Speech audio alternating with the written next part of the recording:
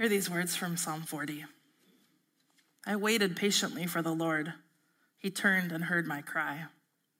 He lifted me out of the slimy pit, out of the mud and mire. He set my feet on a rock and gave me a firm place to stand. He put a new song in my mouth, a hymn of praise to our God. Many will see and fear the Lord and put their trust in him. Do not withhold your mercy from me, Lord. May your love and faithfulness always protect me. For troubles without number surround me. My sins have overtaken me, and I cannot see. They are more than the hairs on my head, and my heart fails within me. Be pleased to save me, Lord. Come quickly, Lord, to help me. So like most things in my life right now, this Ash Wednesday feels a little different. The notion of ashes to ashes and dust to dust feels pretty close to home in the wake of my mom's recent death.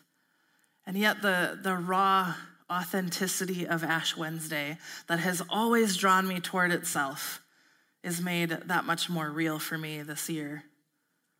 I realize it's probably a strange thing to hear, especially if you're new to our church, that I love Ash Wednesday. What a bizarre thing to say, right? No one likes Ash Wednesday. It's dark, it's quiet. We focus on things that nobody wants to talk about. Nobody wants to think about the ways in which we have messed up in this life. No one wants to remember that we came from dust, and to dust we will return. Even the thought of burning last year's celebratory palm branches to create the dust that we smear on our heads tonight, none of that sounds particularly inviting or pleasant. So why do I find Ash Wednesday so meaningful year after year after year? I think there are two reasons, really. One is because it gives us permission. And two, because it reminds us who God is and what God is all about. This culture that surrounds us is one of perfection. This kind of perfection that it's really difficult not to get caught up in. We feel pressures to be perfect in our job, to look perfect, to act perfect, to be perfect parents, to be perfect Christians. Each of the roles that we inhabit in this life bring with it its own set of expectations and way of living. And whether they're expectations that other people heap upon us or those that we set for ourselves, they're not only difficult, sometimes they are downright impossible. We live in a world that demands a lot from us. And on those days when the outside criticism isn't enough to get us, we are usually far worse to ourselves than any outsider could ever be. And yet for this one night when we're gathered here and the lights are a little dimmer, except the one that's on me, we have permission to let all of that go. We gather in this place with ashes upon our forehead, not one person more or less flawed or guilty than another, each standing in the reality of our own shortcomings, each standing in the exact same place, flawed and messy and in need of a Savior. The psalm that we read just a moment ago was written by a man named David. I think he is familiar to most of you in the room. We talk about him a lot in church. He was one of the greatest kings in all of Israel. Somebody that God called a man after his own heart. He was a musician, and he was a shepherd boy who would grow up to defeat both great giants and great cities. And yet there was one thing that David could not ever quite defeat himself, and that was his own sin. To say that he committed adultery is putting it lightly, as it's certainly worse that the woman who he was with was not consenting. He got her pregnant, and then he tried to cover up that pregnancy and what he had done by getting the woman's husband killed. This man who was fighting in David's own army, that's just one of his stories. And so as we read Psalm 40, we can only imagine which of David's mistakes he was speaking of when he penned the words, "He lifted me up out of the slimy pit, out of the mud and mire." So maybe we haven't made the same mistakes that David has made, or maybe we have. Either way, there isn't one among us who hasn't found our own feet caught in the mud and the mire of poor decisions, of selfish choices. There's not one among us who hasn't felt as if we are stuck in a pit that we cannot seem to find our way out of. And yet, even amidst a Christian culture, we have developed this tendency to stay isolated and silent while we battle the consequences of our own sin.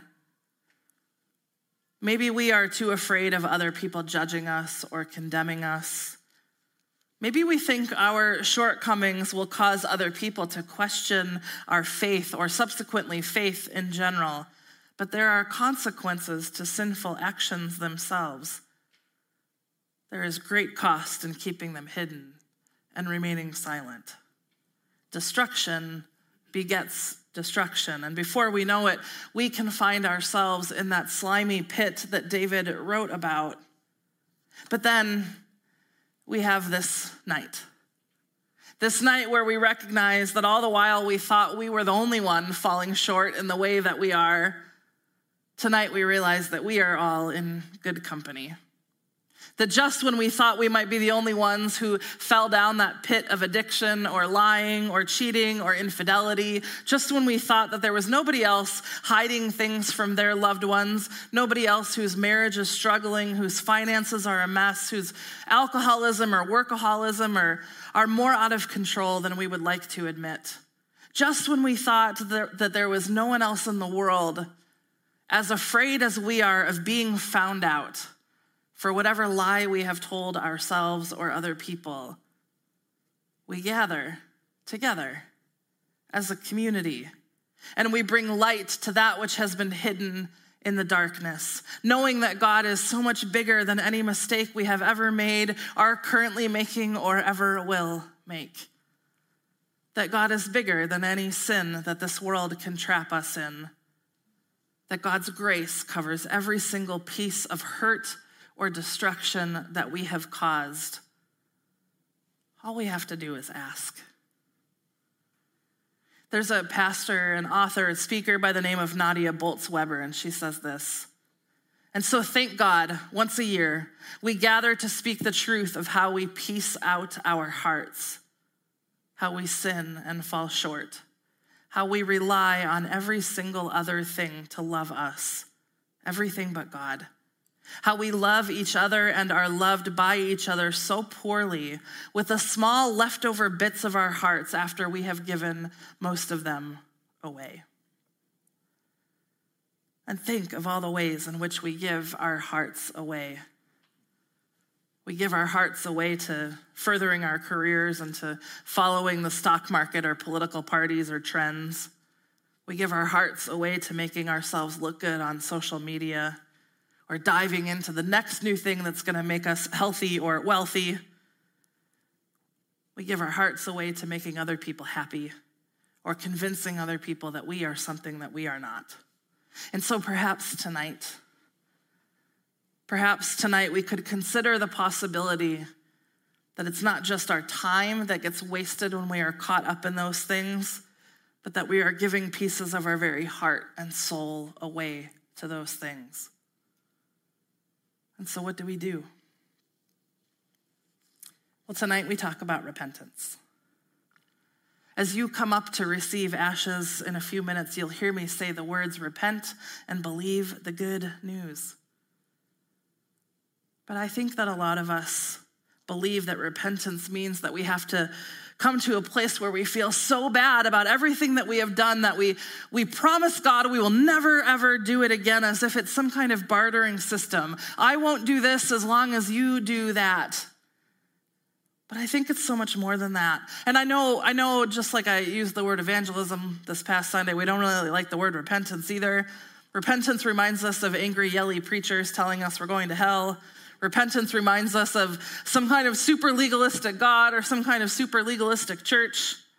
I will be the first to admit that the word repentance makes me cringe a little. But repentance is both a call and an invitation to us, tonight and always.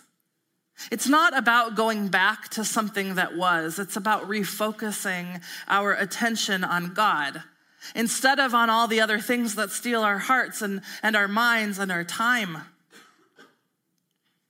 Weber said, rather than calling us to go back to a simpler time, repentance beckons us further and deeper. It is progressive rather than regressive.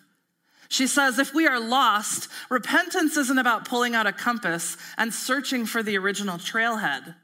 Instead, repentance is waiting to be found and then discovering that we have been found all along.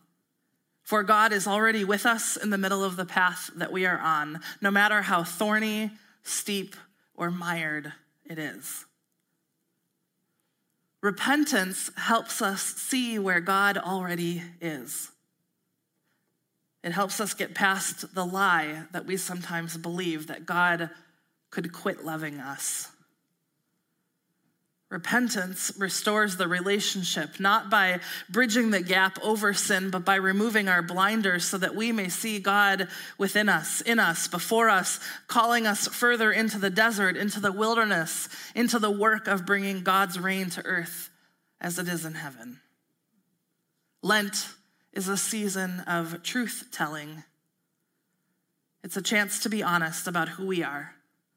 And it's a chance to be honest about who God is. We put ashes on our head because we recognize that we are stuck in the mud and the mire of this world. And we recognize that every decision we make that causes harm to this world or harm to another person or harm to ourselves is a decision that grieves the heart of God. We put ashes on our head because we recognize that we need to repent. And that we need a grace-filled Savior in order to do that.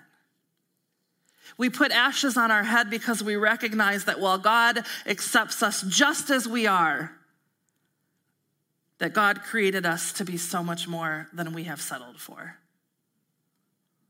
When King David was ready to recognize the mistakes that he had made, when he was ready to recognize that he needed to turn back to God, that is when he wrote, I waited patiently for the Lord. He turned and heard my cry. He lifted me out of the slimy pit, out of the mud and the mire. He set my feet on a rock and gave me a firm place to stand. He put a new song in my mouth, a hymn of praise to our God.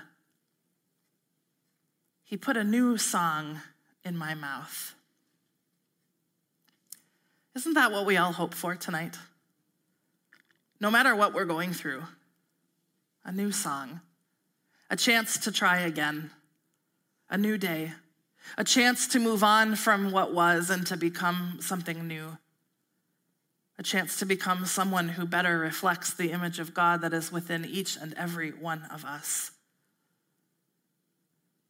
We don't receive ashes solely to mark ourselves as sinful people, but also as a reminder that we have made the decision to turn back to God. This is not just some moment of depravity. It is a reminder that a new journey has begun. It's not just about all that we are not. It's about all that God is. Isaiah 43 says, forget the former things. Do not dwell in the past. See, I am doing a new thing. Now it springs up. Do you not perceive it? See, I am doing a new thing. That is God's invitation to us tonight, to come forward in truth with a desire to turn our focus and our attention and our lives toward a merciful God, to repent of all of the pieces of our hearts that we have given away to other things, to turn back to Jesus, and to allow God to do a new thing in us. Let's pray.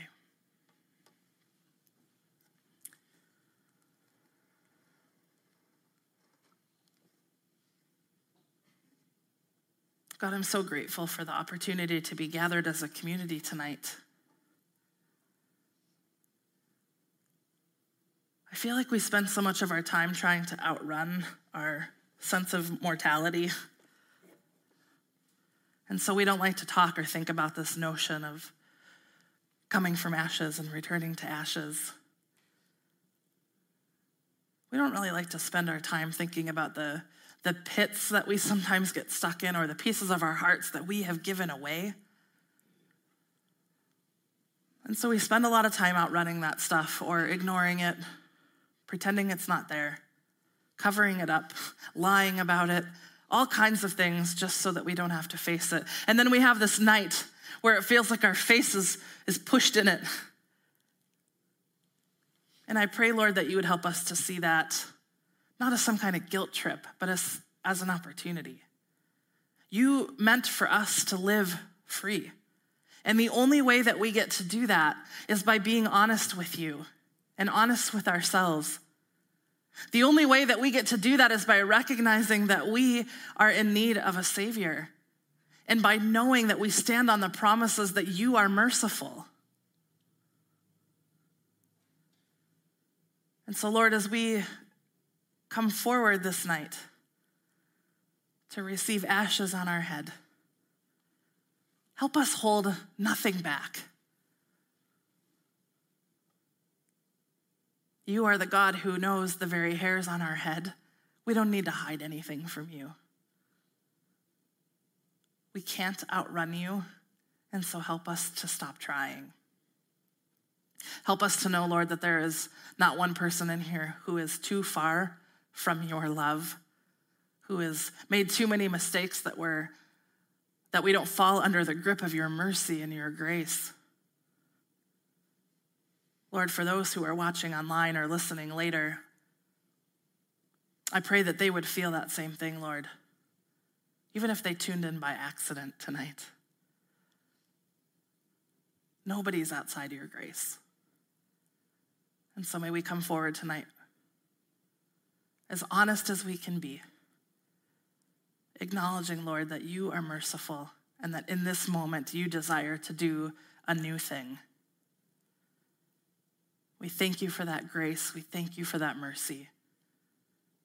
We pray all these things in Jesus' name. Amen.